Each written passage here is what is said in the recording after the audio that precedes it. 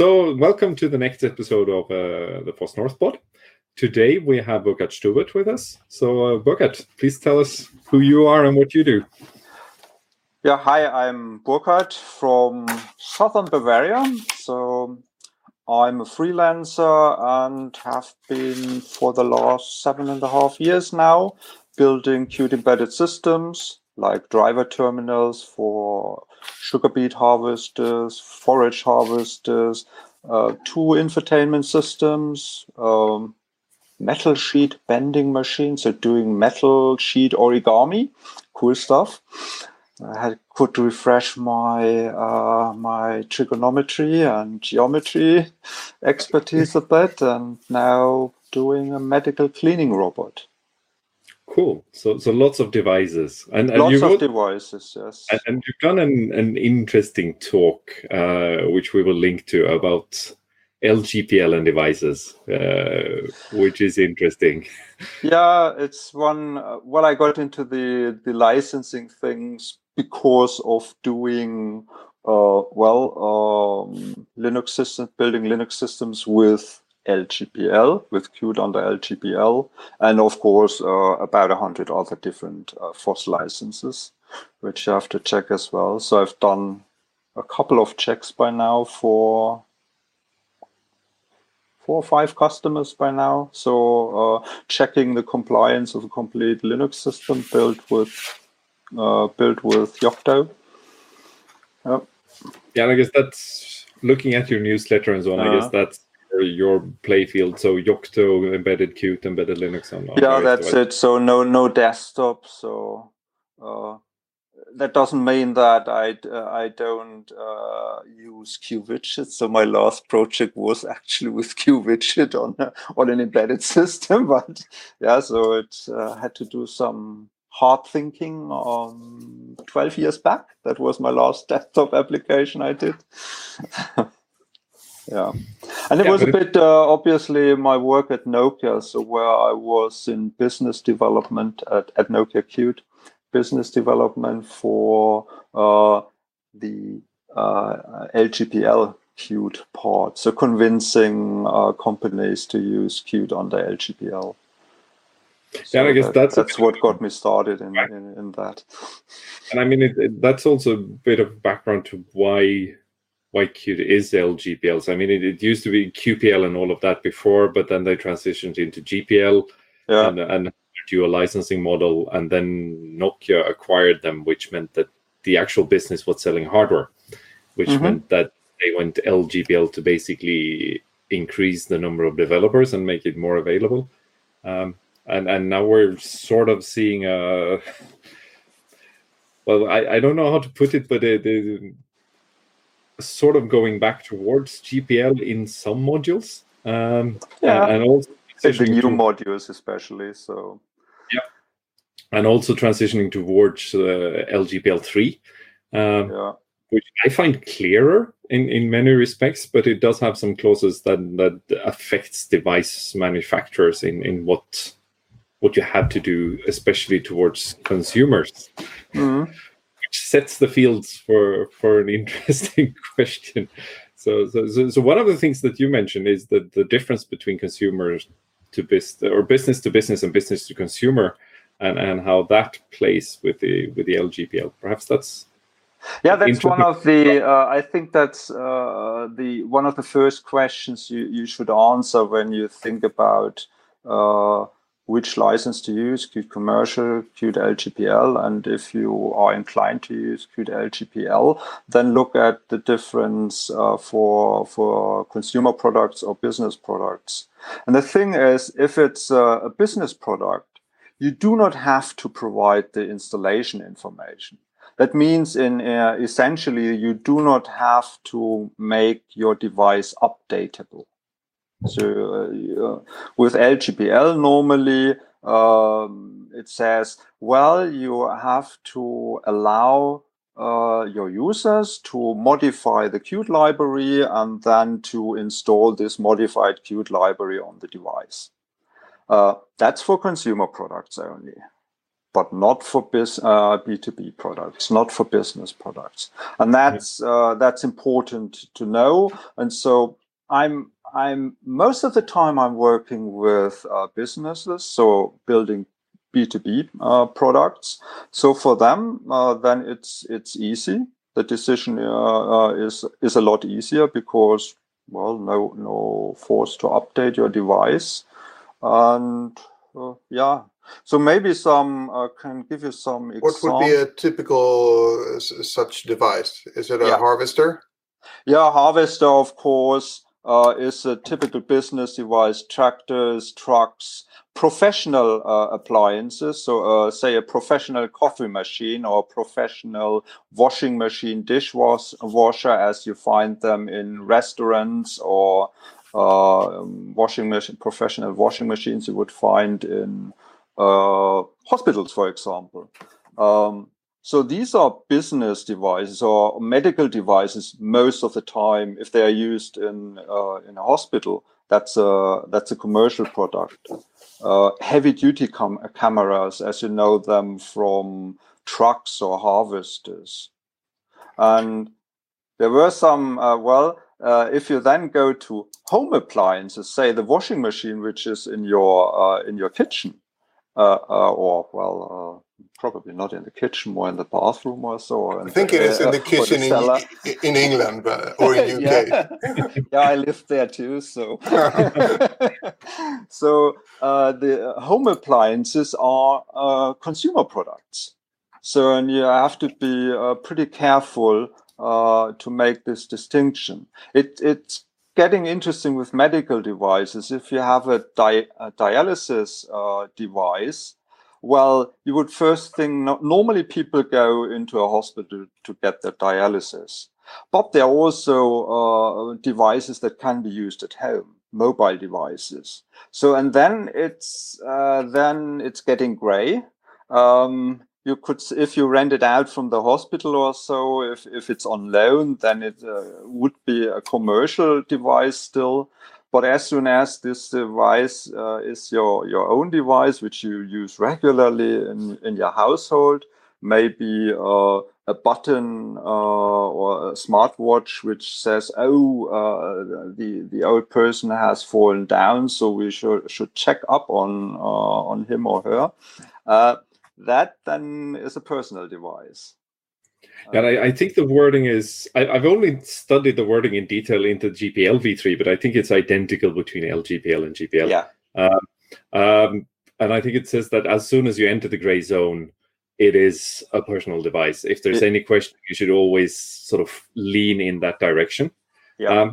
But another interesting aspect, so even if you have to let the user have the installation instructions, it doesn't say that you need to do that and preserve like all services and all warranties and all of that. So if you have something, but it does say it should be executable.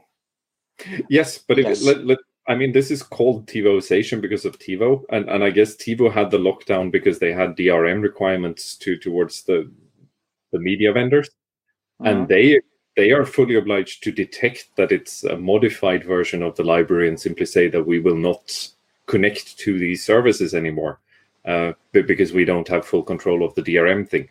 But because what the GPL wants to do is to avoid you from sort of bricking the device for the consumer. So if you bought a piece of hardware, you should always be able to use that piece of hardware. Exactly, and you can actually, it's perfectly legal, and it's explicitly written in the GPL and hence in the LGPL that you can void the warranty. So that's perfectly okay. That's a thing which companies and people often overlook. Even the cute company tends to overlook that for obvious reasons. And so you can void the warranty, or you could even, for a car, for example, you could even void the permission to operate the car on the road. So you could go even that far. Yeah. So you can do a lot there, and that's all perfectly legal. It doesn't have to work anymore. And if the modified Qt library changes the interfaces, and then it crashes with the application which is on the device, that is all perfectly okay. So basically all guarantees that you make for your software stack can be void and null. Yeah. But you have to allow the user to actually do that. Yeah. Unless you're selling business to business, then you don't have to provide that. Then you don't have to provide it. You shouldn't. You mustn't actively prevent the user from installing a modified library on your device. That wouldn't be allowed. But you just don't provide the information. If a user is clever enough to work it out, fine. But you shouldn't prohibit users from doing so. Yeah. And with updates, you have a lot of possibilities to make an update in a more controlled way. So you can do things like users have to upload their modified Qt version to a server hosted by the manufacturer. And then they can do some checks, like you know it from the App Store, whether there is some malware or so in it. And only then the user can download that modified library from the server onto the device. So that's perfectly legal. You can sign your libraries, and if it's not signed with an official key, then you know, okay, it's a modified one, and then you can show all in red, so every background of a screen in red, so you can do these things. That's all perfectly okay. You can even charge for updates, so you can actually, if that's the normal way, say with harvesters or tractors, it's normal that you do an update via CAN. Takes ages, but then you have to buy the CAN cables, adapters to USB to CAN adapters, and so on. At you'll pay something like 2,000 euros, but that's perfectly okay. If this is the normal way the company does the update, then you can charge for it. Yep. So with your experience here, what does your customers say about GPL 3 and LGPL 3? Well, it started rough as usual. So I did a project with the time of Qt 5.6. That must have been 2016, something like that. And an infotainment system, and the tier 1 supplier said, no way we use LGPL version 3. No way. So, okay, fine. You will change your mind. I still remember that people, some tier 1 suppliers 8 years ago just said, no way we will use LGPL version 2. By now, I think everyone is happy to use LGPL software. So it's a matter of the costs and getting acquainted to it. So yeah, and by now, the biggest obstacle for companies is really the TVization clause, so the update. And I had one or two home appliance makers. So one I can tell the name, that's Electrolux. They went down the LGPL road and they are happily using it. They have no problems providing the updates. I don't know how they do that. I've never researched that. But they are happy with that, and they talked about it on some Qt Day in Italy. And then there's another direct competitor of Electrolux, and they couldn't get their head around this update clause.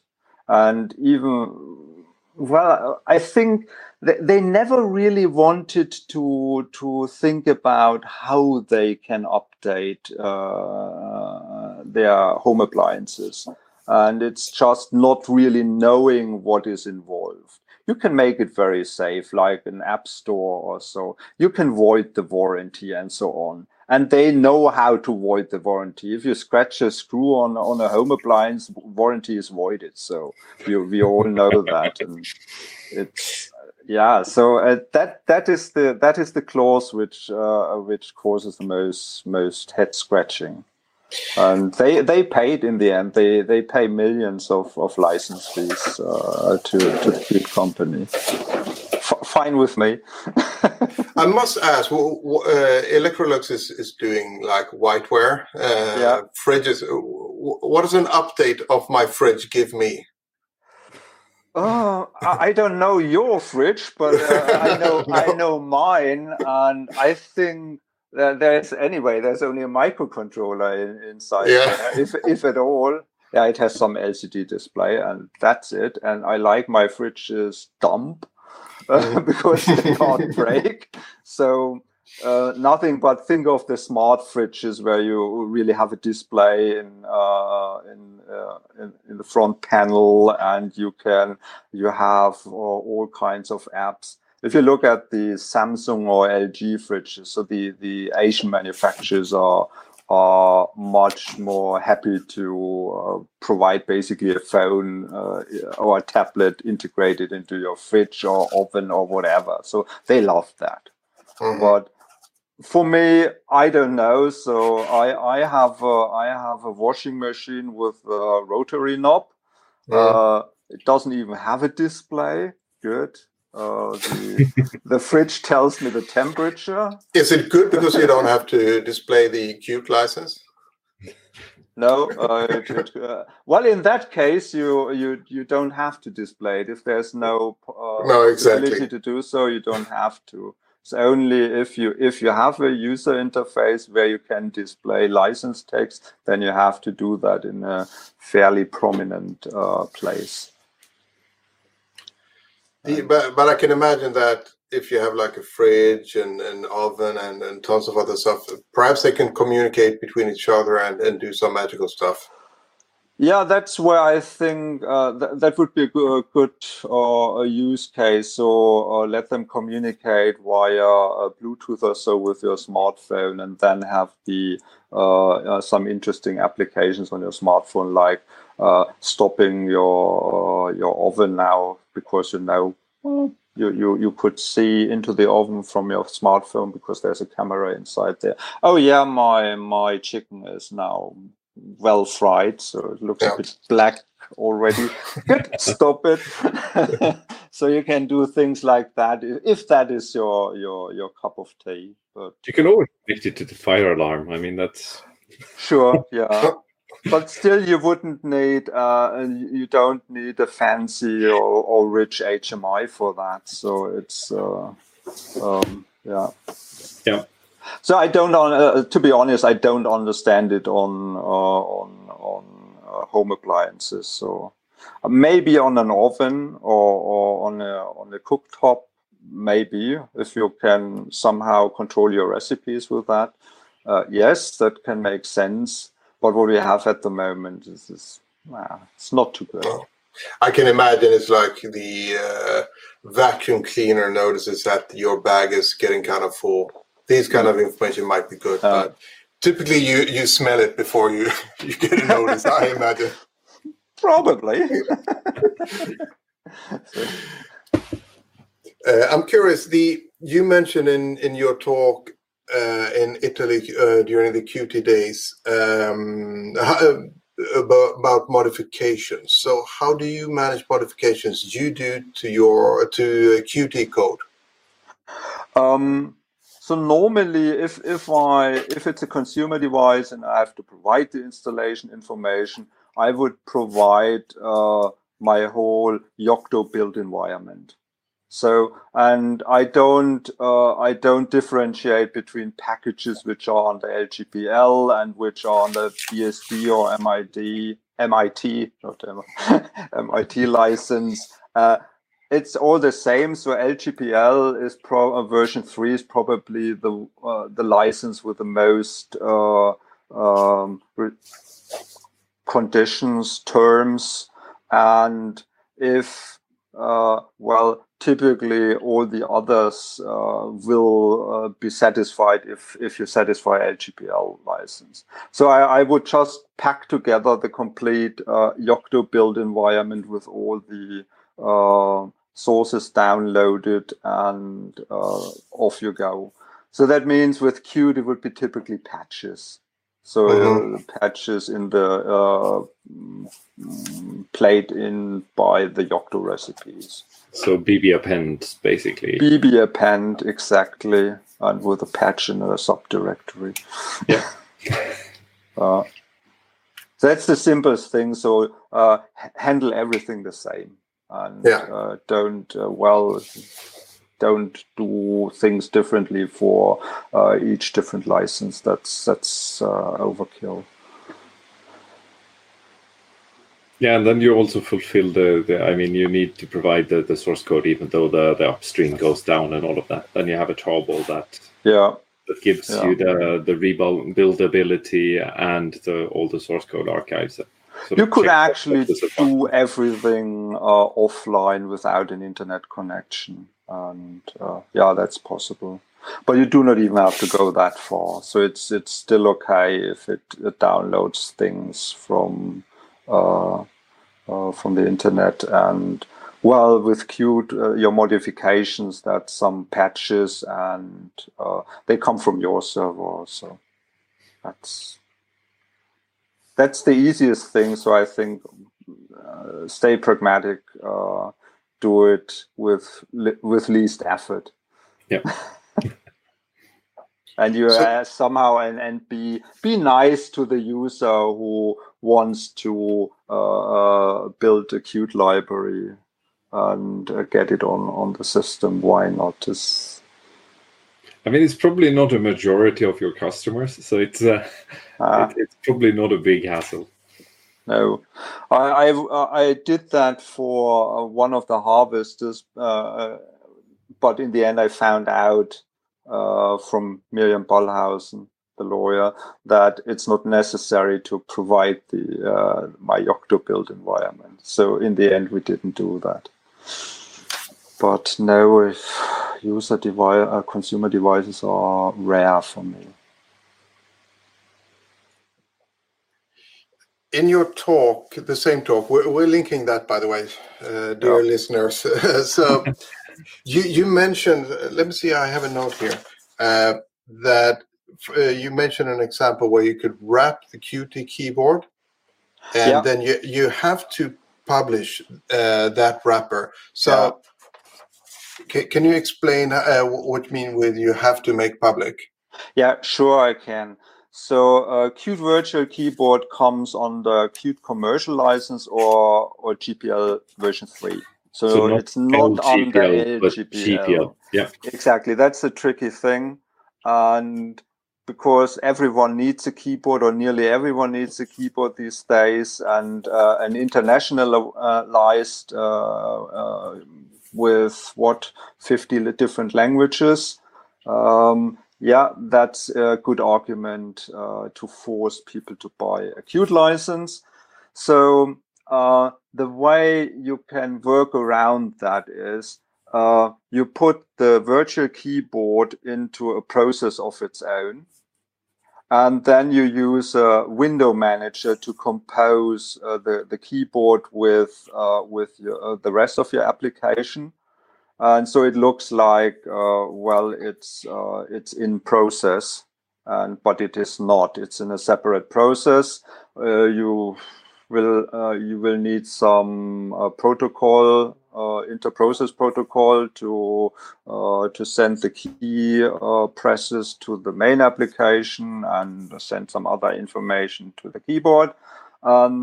Then you have to provide what you do in this process, which would be a separate Qt application. You obviously you use Qt Virtual Keyboard under GPL, and then you have to provide this little wrapper code which does the communication with the main application. You have to provide that under the terms of GPL, and so you have to make that public. You have no choice then.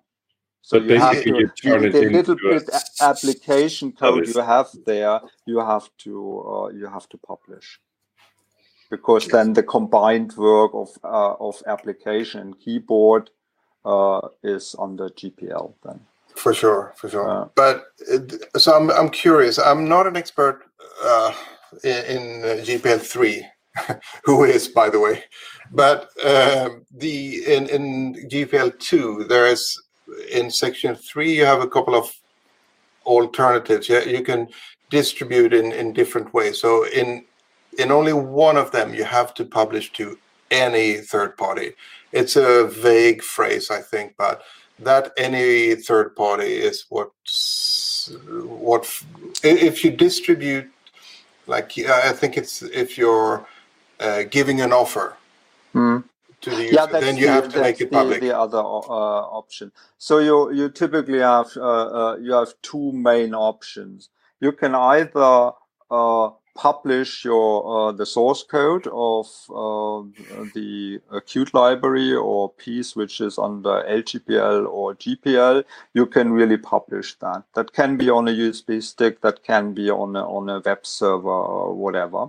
That's one way to do it. The other way is you give a written offer and say, dear user, if you really want my crappy software, then you can get it. And you have, and then once the user says, hey, I want the software, then you have to provide it in the same way as with the first option. And this written offer has a minimum length of 3 years. And it must hold for the lifetime of the product, whatever is longer. Yeah, and I think it's the warranty period or something like that also comes in. There are some terms there too. Yep. But is there a clause in GPL 3? I don't remember. Yes, there is. It's explicitly written.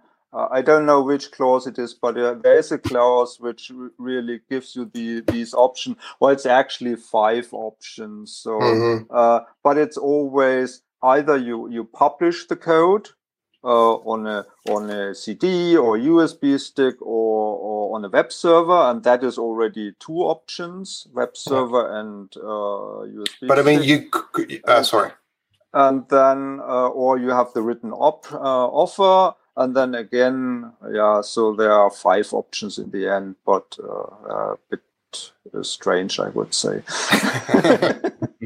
But I think if you're my customer, I think that it's enough if I ship the code with a binary. That should be enough. Yes, plus the written offer. And you have to hand the written offer to your customer when they sign the contract. So the contract which is signed, there you have to provide the written offer and the text of the GPL or LGPL. You can also put that in the manual if you hand over a manual. So that's the typical way to do that. But it must be, it's very explicit. So you can't do that the sneaky way behind the back. So, but you have to hand it over best with the contract. I think this sits under, I see part of it under section 6 here, for instance. I'm looking for the terms with the how long you need to provide stuff as well, but I can't find that up front. That is GPL version 3 clause 6b. 6b. That's the one with the written offer.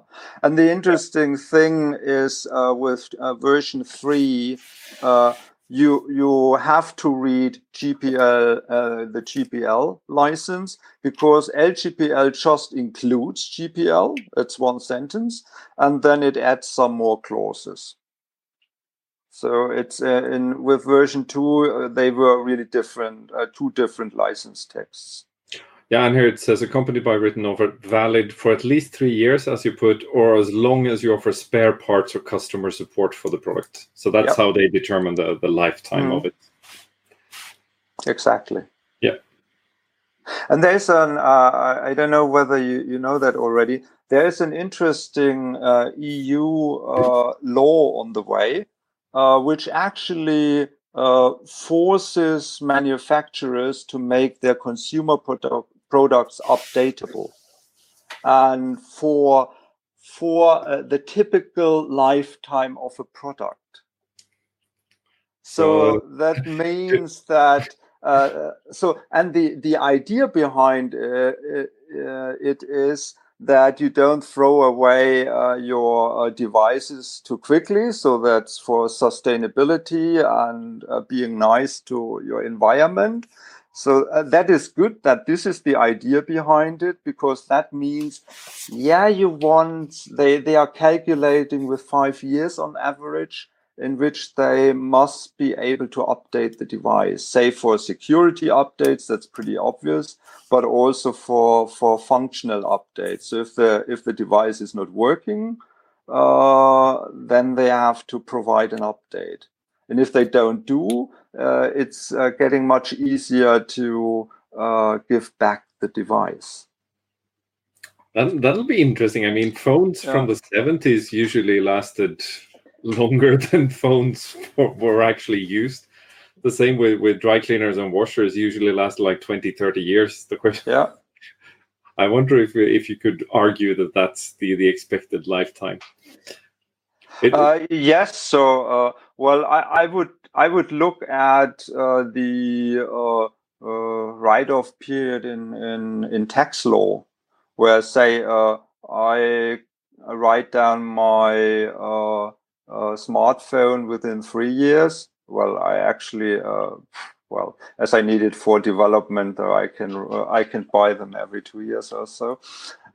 It's no problem to argue. But 3 years is what tax law says, or well, with furniture it would be 5 years or so. And I would say with a washing machine, it should be something like 10 years. Washing machines normally live for 10 years, 15 years. That's what I'm used to, at least. Maybe not the smart ones. But basically, no device should stop working because of the software being outdated. Exactly. So if you remember last year's outrage about Sonos, the loudspeakers, and the thing was they just announced, okay, from now on, certain Sonos speakers, I think the Sonos One, and I have one here, will not work anymore, or we cannot guarantee that it will work anymore. And so with the next software update, you were in danger of losing your loudspeaker. It's outrageous. Well, they had to face a big shitstorm and eventually pedaled back and said, okay, we do not do it on purpose. So we try to keep at least. we keep the speakers running with the old software. So at some point you shouldn't update anymore, and we tell you when. And they kept that promise so far. So I'm still running the old speakers. So I have two of them, and there the time is already, I think, 7 or 8 years. So that's quite long already. But still, I would say a loudspeaker that can last for 15 years or 20 years. As long as you can plug in an audio cable to it, I'm okay with this, like the over-the-air transfer not working. But it is actually. So while you have the controller for the speakers you have on your phone, and the interesting thing with the new EU law is that the application on your phone counts to the speakers. So the product is the loudspeakers and the application on your phone. And now it's getting interesting. And that's I think a pretty good thing for consumers. But looking at that law from a producer's perspective, is it that the producer needs to update it, or does it only need to be updatable?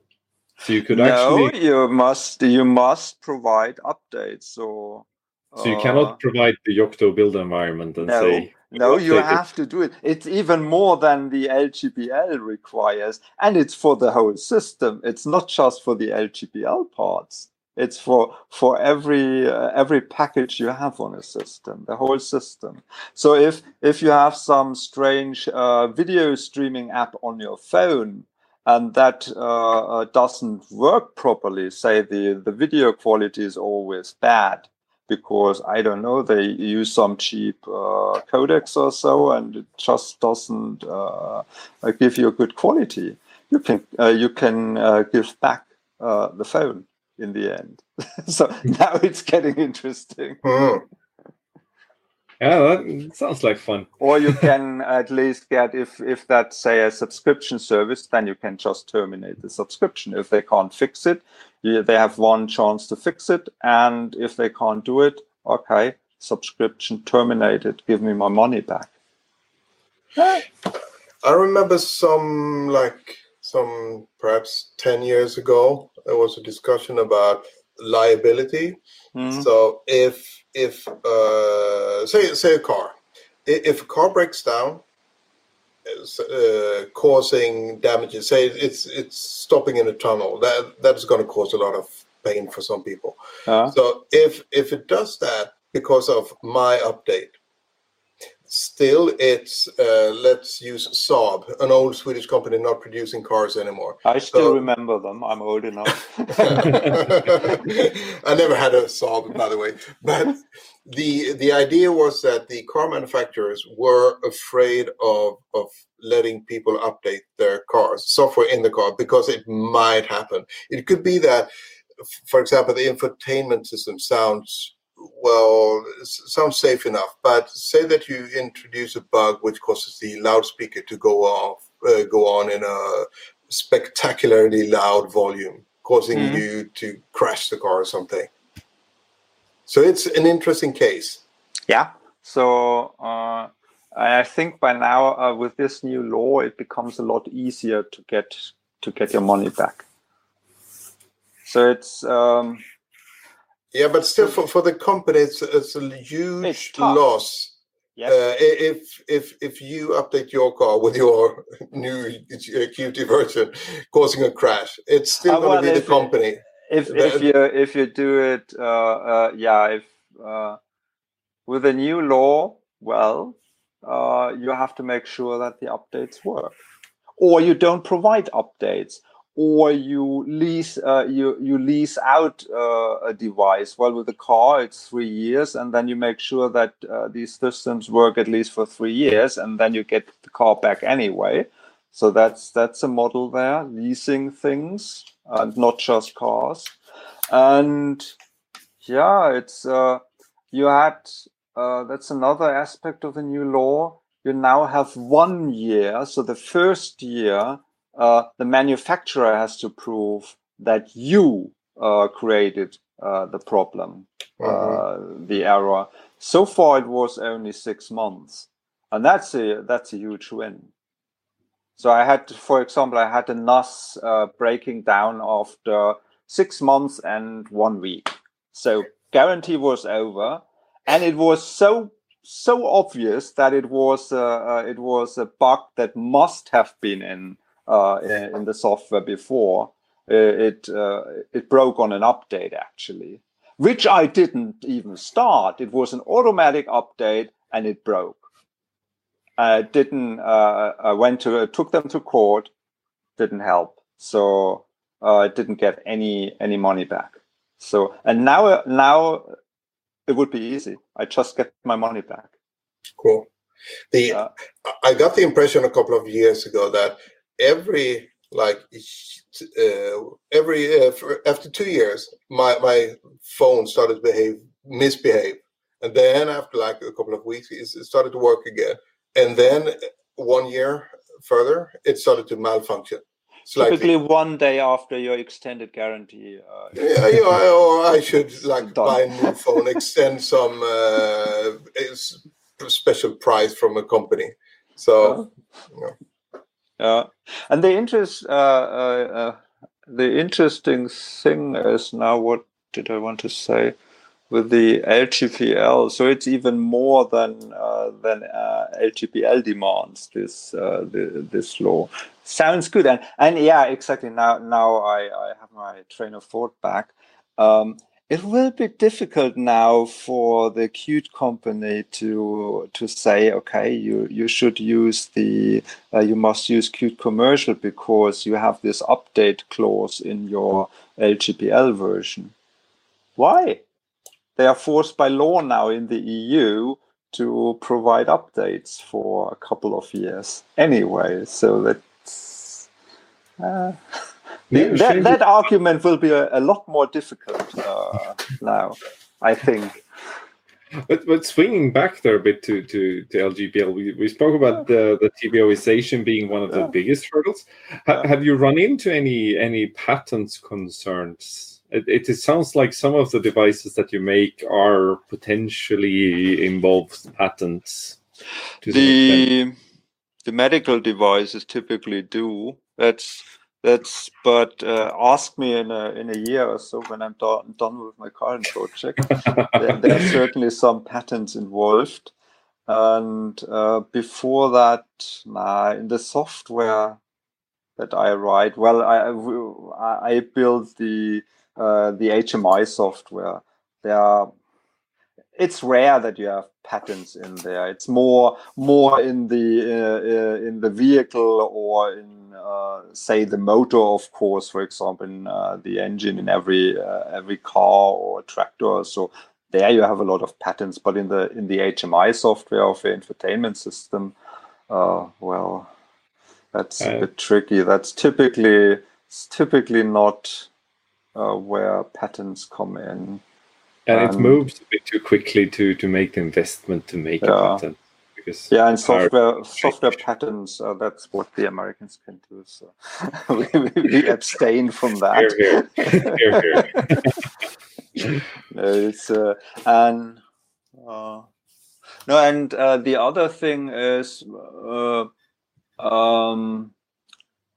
the company lawyers can know how to deal with patents. So that's another reason why you would never hear anything about the patent clauses or in the GPL, or that you are not allowed to sue the developers of GPL code for patent infringement. Which is good. Come on, you get the software for free. Why do you want to sue them? Yeah. And now, if I were Mirko Böhm, I would do an ad for the Open Invention Network, where you, if you sign up, it every other. I think so. Every other episode, it feels like. And I also learned about what was the name, the LOT organization. That you mentioned is another patent pool to sort of get protection by moving as a group. And I think if you're using FOSS software heavily, you should really sign up there. So I've signed up there as well. So Mirko's doing. Sounds good. So what I've been over the years doing like for free and open source software in companies, there's always you always meet someone, typically the lawyer, talking about risk management. What is your impression with your customers? Many of my customers do not even have a lawyer, and if they have no clue about software licenses. Mm-hmm. So I'm typically, most of the time I'm working with medium-sized businesses, and well, the sugar beet harvester manufacturer, they hired external lawyers, and certainly not for software or licenses of free open source software. That's where they are all out of their depth, and even in even the say tier 1 automotive supplier, they have loads of lawyers, but none who know their way around free open source software. That's why they say, no, we don't do that. So when I did business development for Nokia Qt from, when was it, 2009 to 2012. I talked to a lot of these big companies, and they just didn't have the legal departments just didn't have a clue about these licenses, and that's why they said, no, you are not allowed, we will not use it, so end of discussion. And there you go. The easy way out. You need to ask a lawyer the right question, otherwise you get a no. That's the easiest way for them to do their jobs. I guess that's the friendly way of saying it, yes. The more diplomatic way of saying that. Yeah, so it's normally just they don't know it, and so they say no. That's some kind of risk management as well. Cool. But then I think we've had a nice discussion. Time is flying. And I would like to thank you for your participation. You're very welcome. Thank you. Insightful. And we will also drop links again to your talk in Italy and your newsletter and so on. So thank you. Which we can recommend our readers, listeners to follow. Definitely. If you're into embedded devices, especially based around Linux, that's the place to go. And always the latest news about the licensing shenanigans of the Qt company.